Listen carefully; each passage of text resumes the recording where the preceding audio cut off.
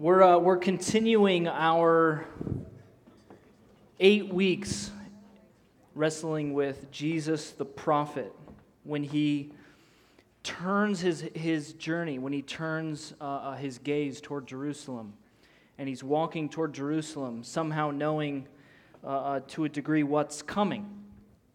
There's this section in Luke where the invitational nature of his ministry takes a thematic turn toward being prophetic, highlighting the challenge and the costly nature of following him. And inside, if you could just remember this every week, Brian touched on it a little bit last week, but inside of every single one of these warnings or challenges or even rebukes, hidden inside of every warning of Jesus is a gracious invitation.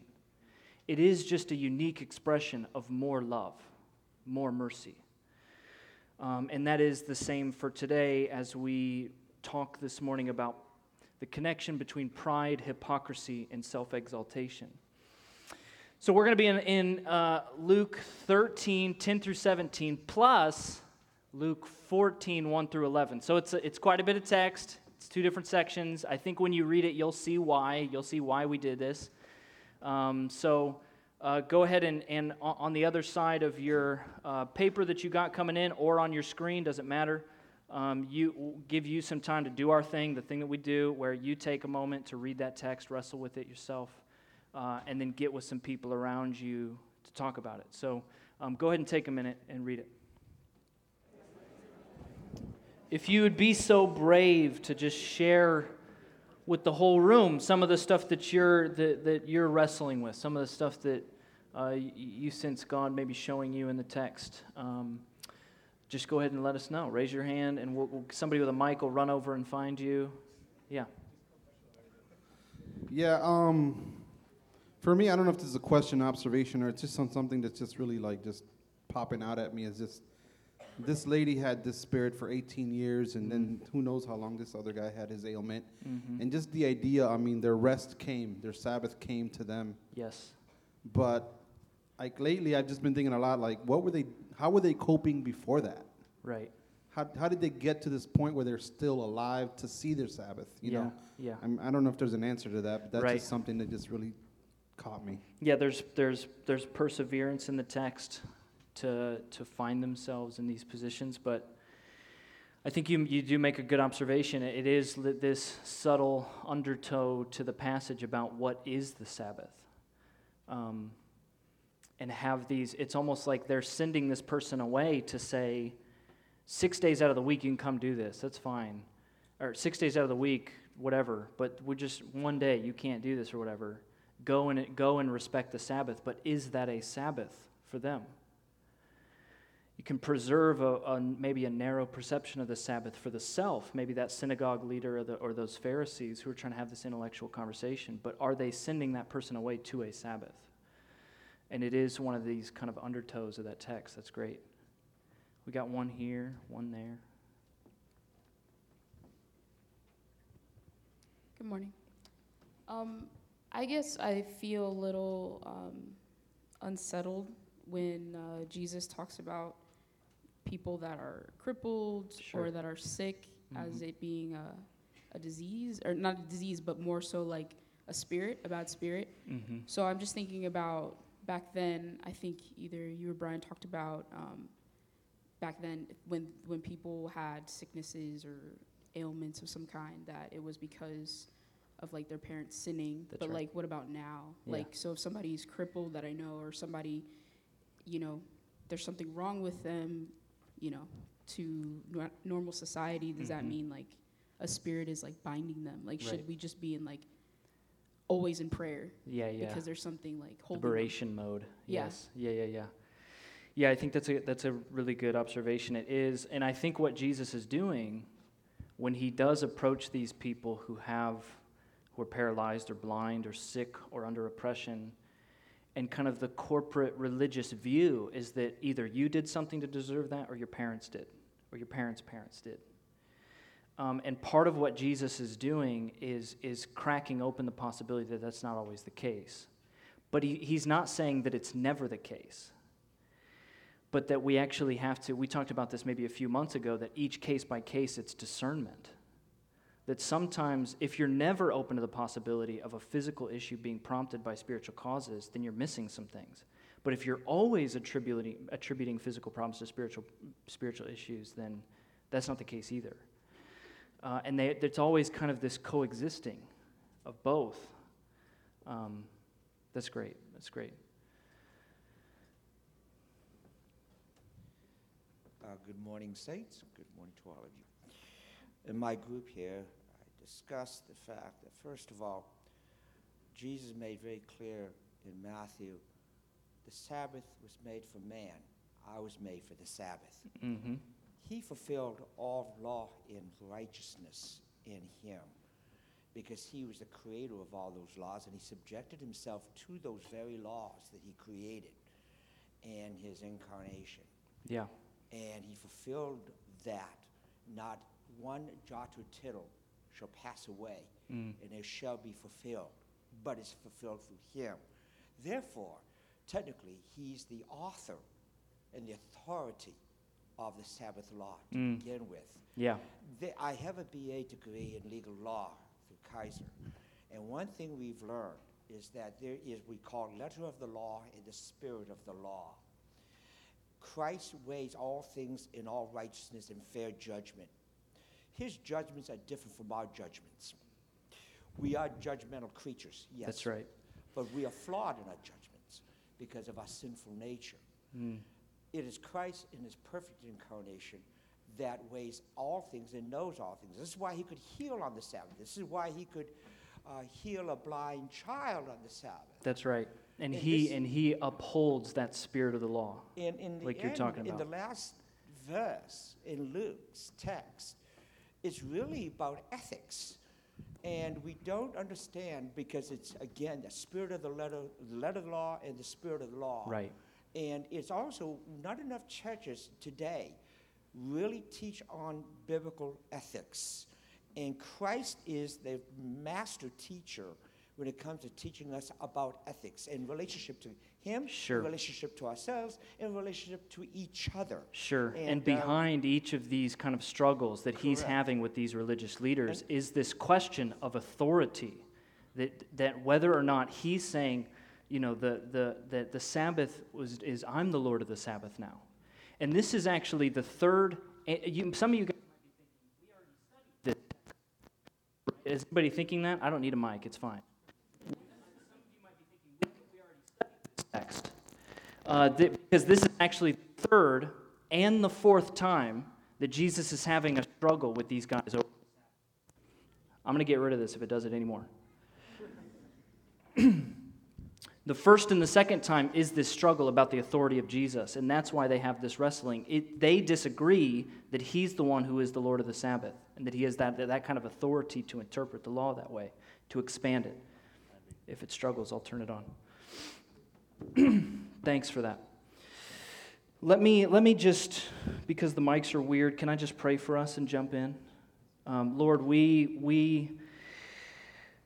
God, we entrust this time to you. Every time we as a community come to your word, we, to the best of what we know about ourselves and what we know about you, we surrender beneath the authority of you and the truth exposed in your word.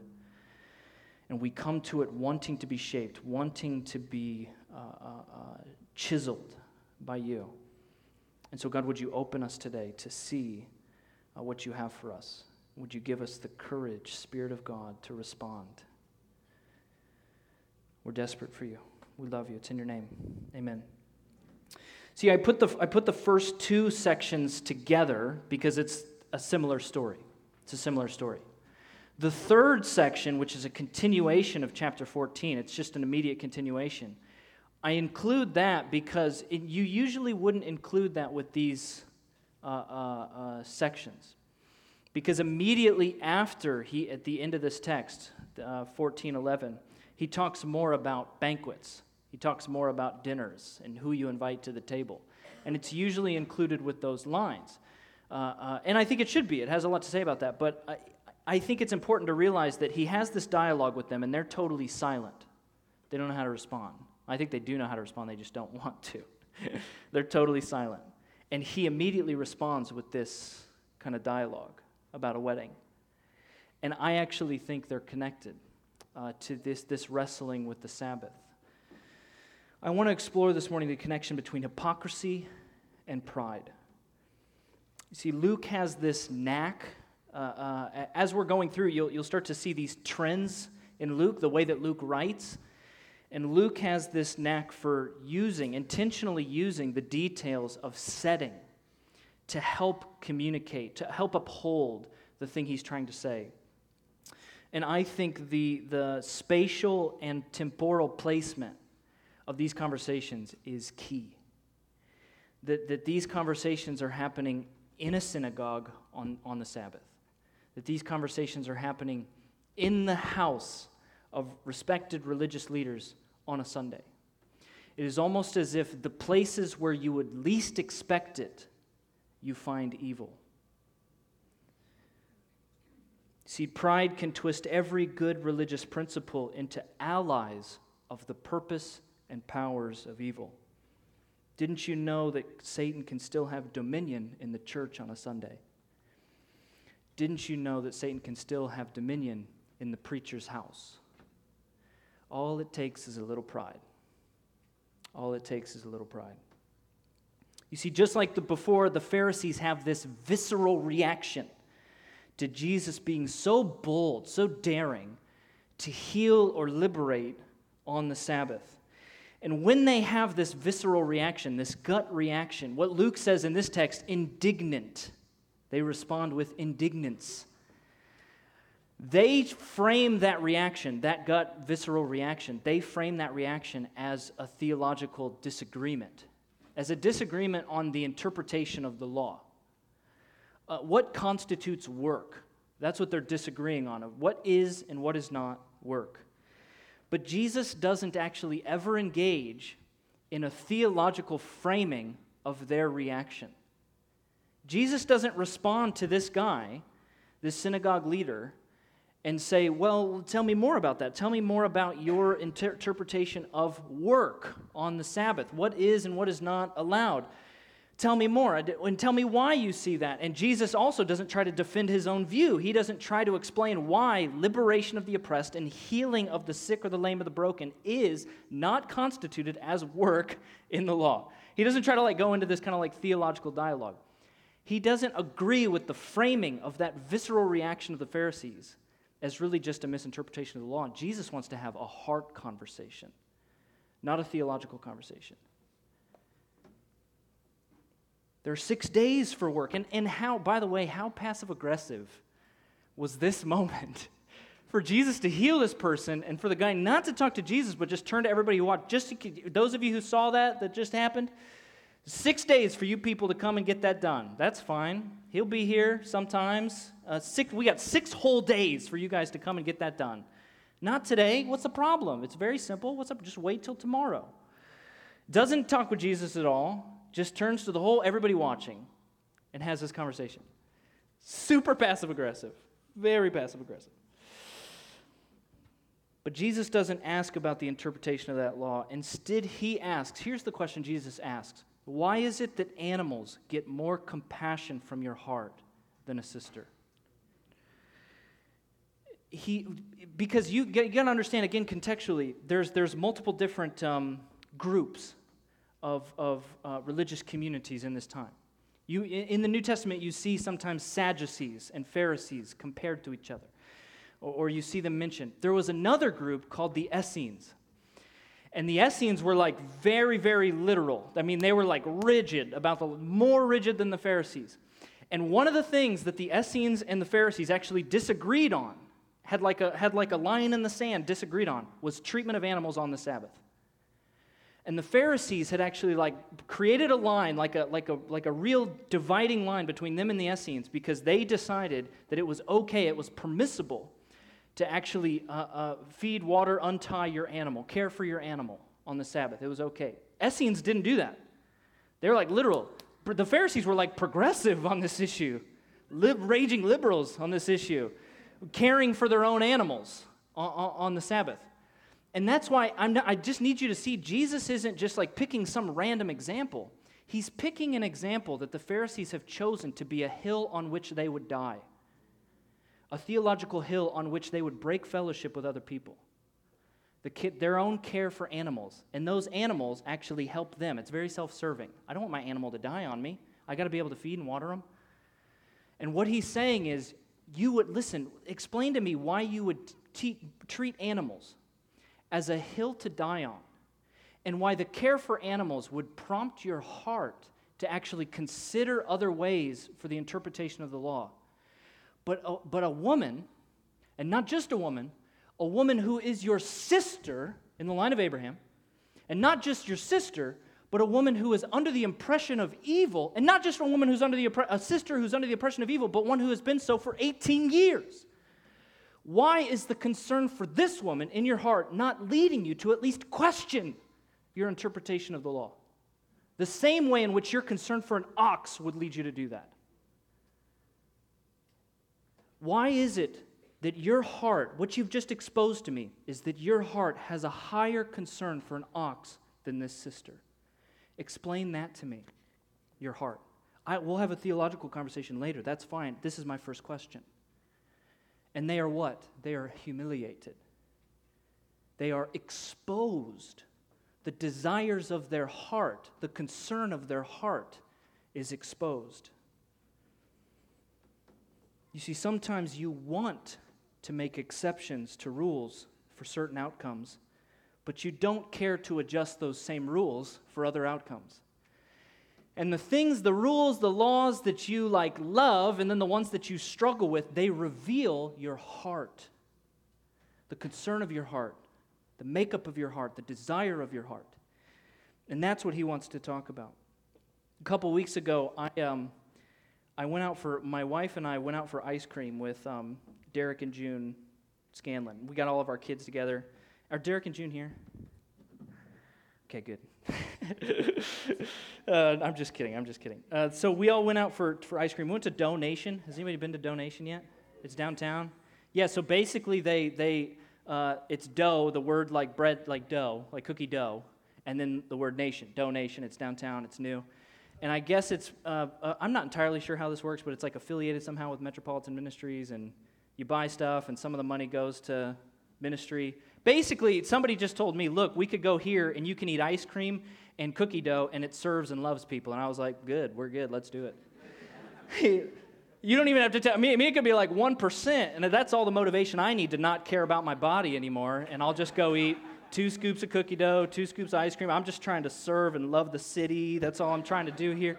So it was like 6:30 on a Sunday. The place closes at 7, and my wife and I, we go to check out Donation with Derek and June and all the kids. We get there like 6:35, 6:40, and there's a line out the door and coming down the sidewalk a little bit.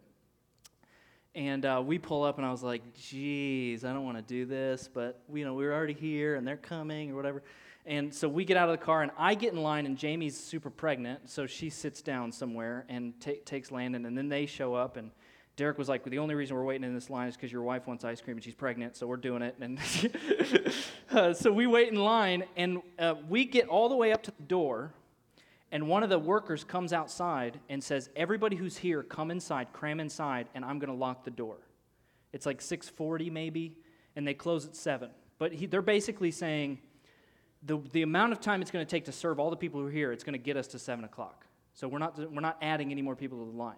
So we get inside, we all cram inside, and my wife and June and all the kids, they sit at this table outside the front door, and Derek and I go in, and we're going to get stuff for the kids. So Derek and I go through, we get the stuff, and we get ice cream, and we're coming to the front door, and by this time it's about 6:55, and there's a family outside the door, and the dad of that family is just standing at the glass door.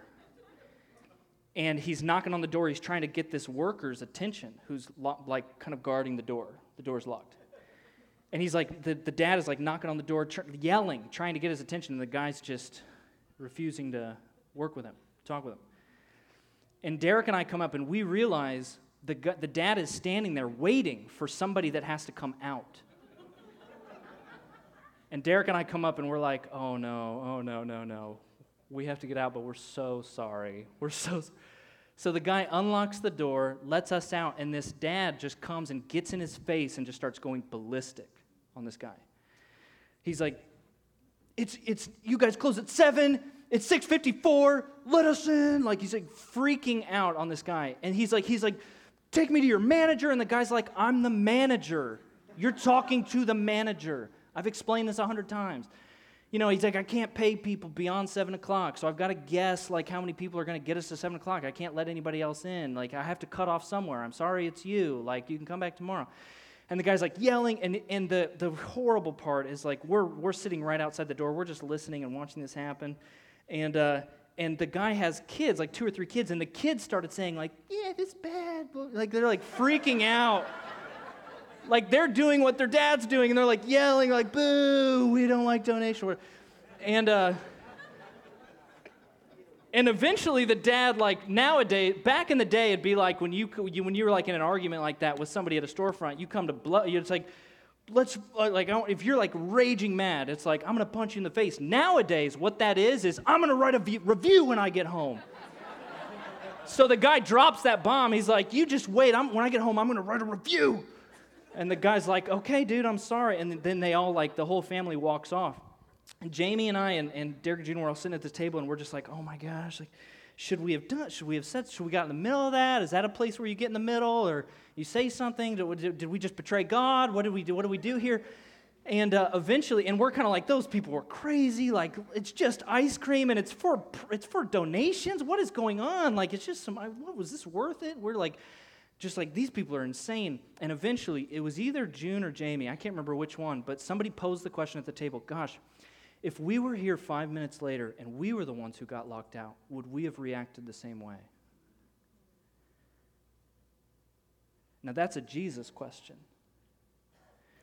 Because that poses the question, are we only liking this rule, this standard, this law?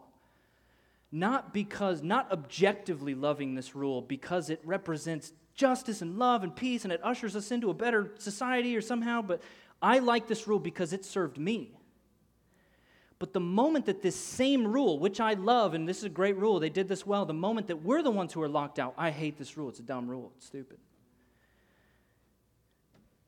And just to confess to you, I mean, the moment that question was posed at the table, I immediately knew I would be that guy. I would do that.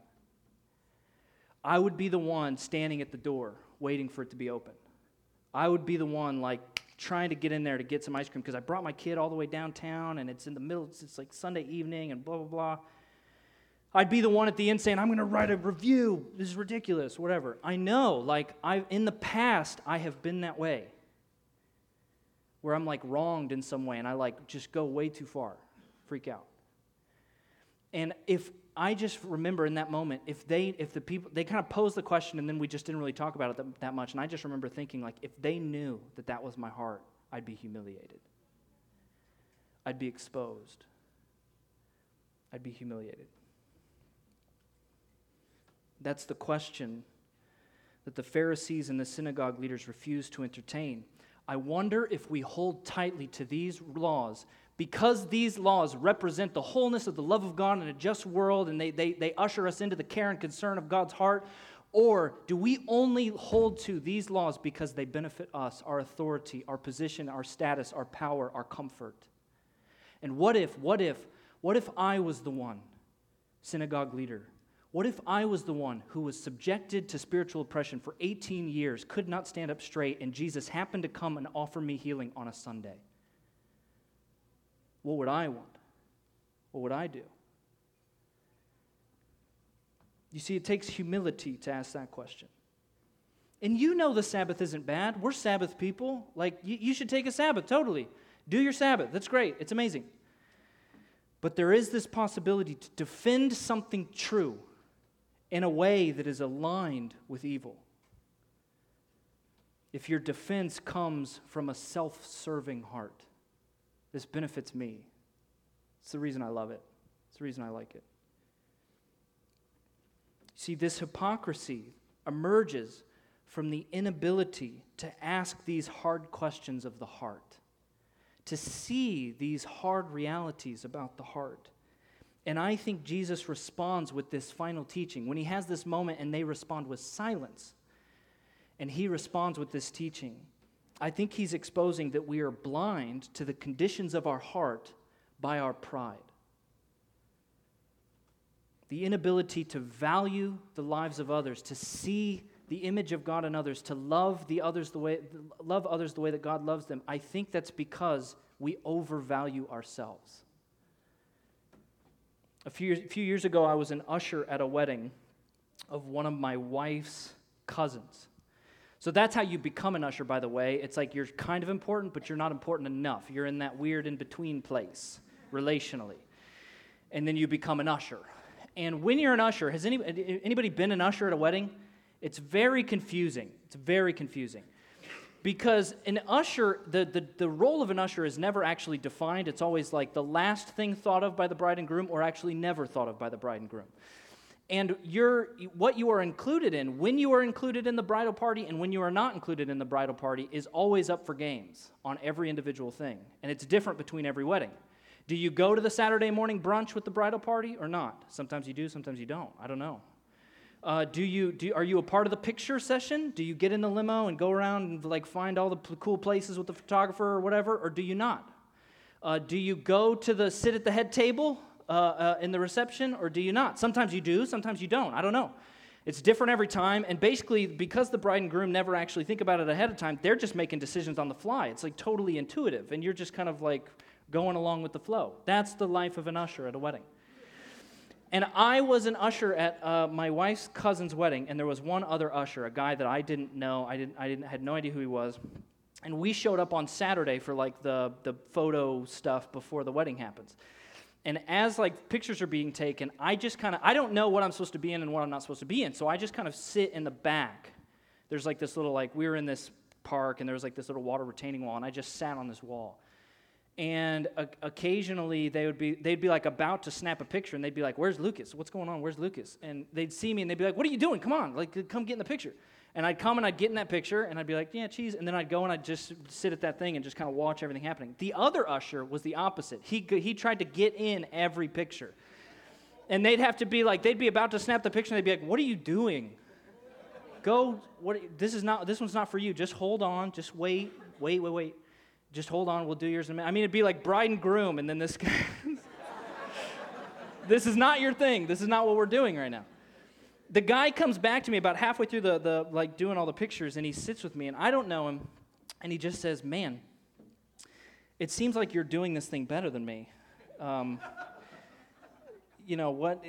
How do you know? How do you know the pictures you're supposed to be in?" And I just said, "Look, man, I just think it's a better strategy if I could coach you for a minute. I just think it's a better strategy because you don't know and I don't know. I think it's a better strategy to sit back, assume that you're not in any picture. Just sit back and wait for them to just invite you into the picture. And then you get to go and get in, and then there's no humiliation, afterward when they're like, 'Dude, get out of this picture.'" And he's like, "Dude, that is brilliant." He's like, "That is amazing." He's like, "Have you been an usher before?" "Where did you learn that?" And I said, "Actually, man, I learned it from Jesus." And I was like, Jesus talks about weddings very similarly, and he just said, "Look, don't take a high place at the table and get in a position of honor, and then they have to tell you to get out of it. Just sit back, and let them invite you forward, and that's really honoring," or whatever. And he's like, "Man," I will never forget his response. He was like, "Man, who made Jesus an usher? Isn't he best man?"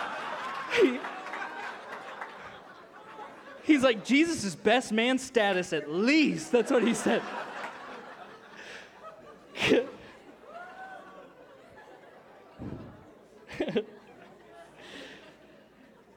Guys, this is what it means. I've always remembered, every time I study this passage, I always remember that conversation with him. This is what it means to be given over to the pride of life, to have your life saturated by self-exaltation, to constantly take the place of honor in the table of life. It is to live as if every picture is for you. It is to live as if every moment is for you, about you, needs your input, needs your voice.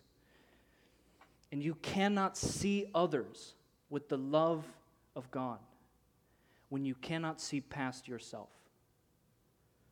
You cannot receive the honor and the exaltation of God when you've gone grabbing for your own version. And this gracious warning from Jesus is that you can humble yourself, or you can undergo the humiliation of being humbled. You can check your heart. You can check the desires of your heart, or your heart will be exposed to the world. You can check it, or he'll check it and expose it to the world. I kept thinking this week about Peter's public error in the New Testament. You know, Peter was the one in the New Testament where he, the New Testament church kind of trying to figure things out, and Peter received this dream and then another vision, and basically he was receiving this revelation from God that the kingdom of God and this new salvation that Jesus had created for us was not just for Jews, but it was also for Gentiles. That Gentiles were actually included in the people of God now. And Peter was the one who received this revelation, and he took that revelation to the leaders of the early church, and they were like, all right, I guess we're doing this thing. And eventually there was this season where Peter was serving at this church in Antioch. And this church in Antioch was like an incredible New Testament church. It was multicultural, multi-ethnic. It had every tribe, tongue, and nation. I mean, it was Jew, Gentile, and actually it was probably majority Gentile. It's a Gentile movement of God. And Peter's there serving, and it says that Peter enjoyed table fellowship with the Gentiles. That he would actually enjoy the honor and the community of table fellowship, of sharing a meal with the Gentiles. But eventually, James, the leader of the church in Jerusalem, he started kind of like being a little concerned about this church in Antioch. And there was a little bit of a controversy about whether or not Gentiles had to embrace some of the Jewish customs to really be saved. It's fine for you to be included in the kingdom of God. That's great. The salvation of Jesus is for you, absolutely, but you also have to become Jewish. You also have to avoid certain foods. You have to be circumcised, all this kind of stuff. And James was a little bit concerned about what was happening in Antioch, and so he sent some of his leaders down to Antioch just to see what's going on.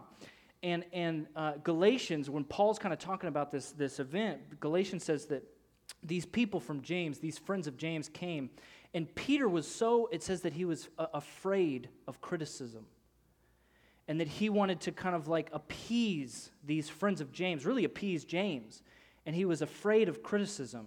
And so he stopped having table fellowship with the Gentiles. He kind of broke fellowship with the Gentiles and would only eat with the Jewish people. And Paul had to publicly confront Peter to his face about this. And it was not a theological issue. It was a matter of the heart. It was a matter of the heart. And Paul has to publicly confront, publicly humiliate, publicly expose Peter. He has to humble Peter. And somewhere, we don't see the details of that interaction afterward, but somewhere along the way, Peter changes his mind. He's swayed. And then Peter and Paul together go all the way to Jerusalem to have this conversation with James, and they do a similar thing. It's not as confrontational, but they have to bring up this controversy. And even James, in that conversation, James is swayed in this public confrontation. Did you know that 2 times in the New Testament it says a version of these words? Humble yourselves before God, and he will lift you up. Humble yourselves before the Lord, and he will lift you up. And both of those times are Peter and James. Humble yourselves before the Lord, and he, in due time, he will lift you up. Take the low seat and let him exalt you. Don't go clamoring for your own exaltation. Don't think of yourself too highly. Don't be ruled by pride, because then comes hypocrisy. And you will be humbled, but humble yourself and trust God to lift you up. The worship team would come up. I want to wrestle with that idea, how to respond to that idea. I mean, what does it mean to humble yourself? What does it mean to take the low seat? To grow in love for others by letting go of the exaltation of yourself. In my own listening to Jesus this week, while engaging with this text, I actually decided to start reading Paul's rebuke to Peter in Galatians 2. I decided to start reading that as if it was my rebuke, and just to start to wrestle with that, chew with that. And there's this line in Paul's public rebuke, public confrontation of Peter that I wanted to share with you that stuck with me. Paul says this, "I am a sinner if I rebuild the old system of law which was tore down. For when I tried to keep the law, it condemned me, so I died to the law so that I might live to God." I was wrestling with that all week, thinking about how there is no system of rules, there is no system of law that can lead you into life and life abundantly, because there is no system of law or rule that can actually capture the heart of God. There is not. But we are law builders. We are rule makers.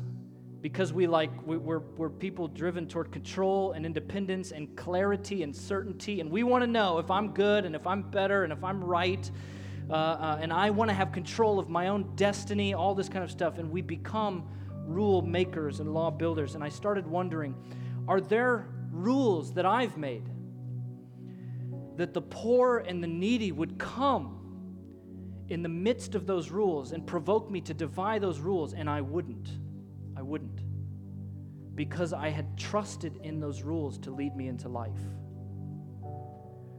And in so doing, I would actually align myself with the powers of evil by further marginalized people, just like these texts.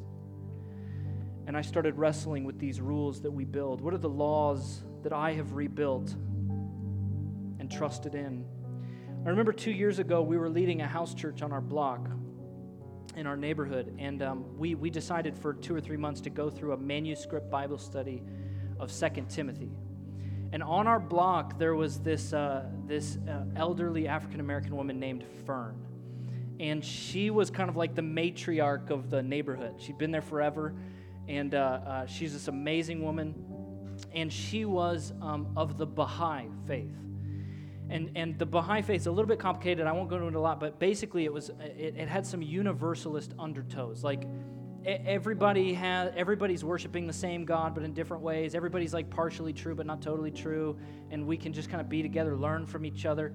And so she would always have these interfaith prayer meetings in her house, and she would have these interfaith dialogues in her house and all this kind of stuff. And we loved her, and my son Landon loved her. She loved Landon. But we had this open standing invitation to her to just come study the life of Jesus with us. And we told her the day, the time. We just said, hey, anytime you want to, if you want to come and share at the table with us, eat a little bit of a meal and just study the life of Jesus with us, we'd love that. And, you know, for several months, she never took us up on it. And then one night, she came after dinner. She came when we were in the middle of our study, and she just wanted to jump in. The problem was, Fern was blind. And she came in the room of a group of people, InterVarsity alums, several of us, who are ruthlessly committed to manuscript Bible study. Inductive manuscript Bible study. That's how God speaks to people. It's one of the only ways, inductive manuscript Bible study. And we'd always have the passages that we'd print out, and there's like no numbers on the verses because that'll jack you up, so you gotta put all the words on the page, pass out to everybody, and you get everybody markers and you mark it up. It's just like the way we did things. It's just like we grew up in the university world. We loved that, and I still love that. Look, I'm not dogging it. I love that kind of Bible study. But this blind woman comes into the room, and what are we gonna do? What are we gonna do? Are we going to do inductive, marker-filled manuscript study with a blind woman in the room? And we tried to do this little hybrid thing where we gave everybody passages and you marked it up, and then you're trying to talk about it, but she can't see anything, and so we're also trying to do a little bit of devotional and say stuff, and it was just so messy and so jacked up. And I think to this day, I think that moment, that situation exposed us. It exposed a rule, a law we had built around manuscript Bible study. We were so ruthlessly committed This is the thing that we do. This is the thing that we love to do, that we didn't actually know how to interact with God or with people without it, somehow.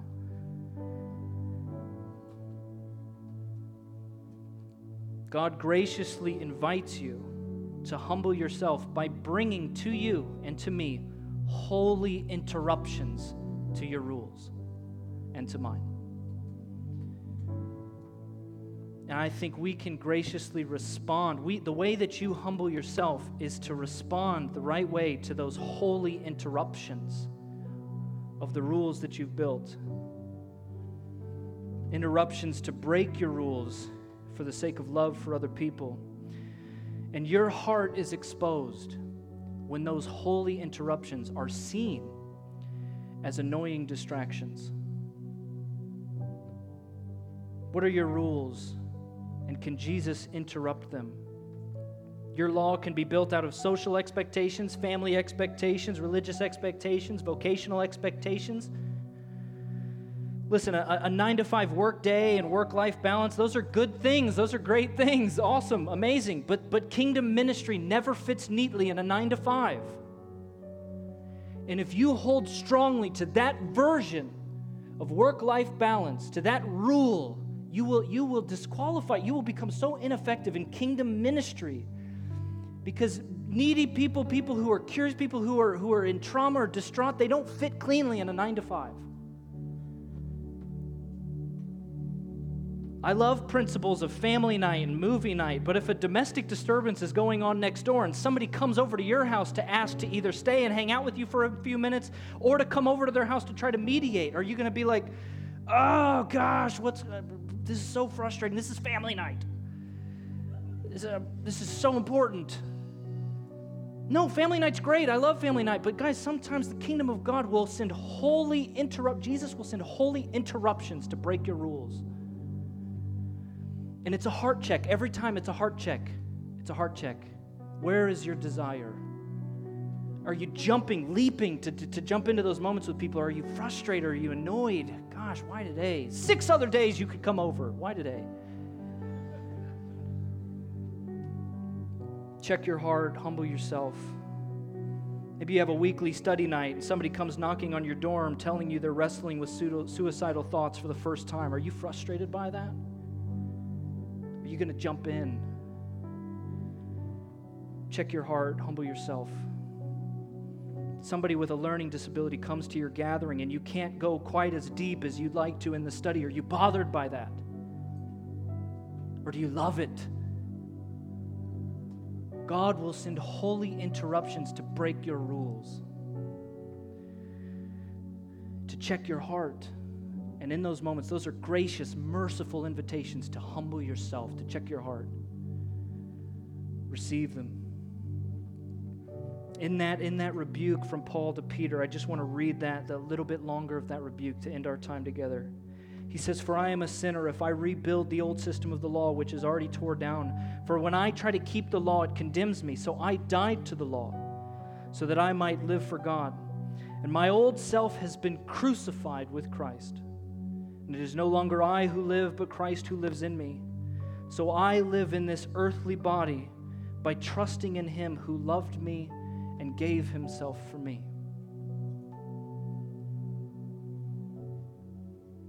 Guys, on the night He was betrayed, He took this bread and He broke it. He said, "This is my body broken for you.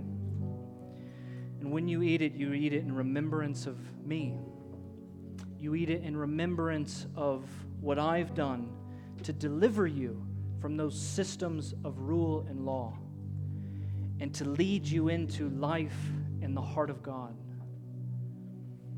And in the same way, He took the cup of the new covenant, poured it out, saying, "This covenant is this is the new covenant in my blood, shed for the forgiveness of sins. And when you drink it in remembrance of me."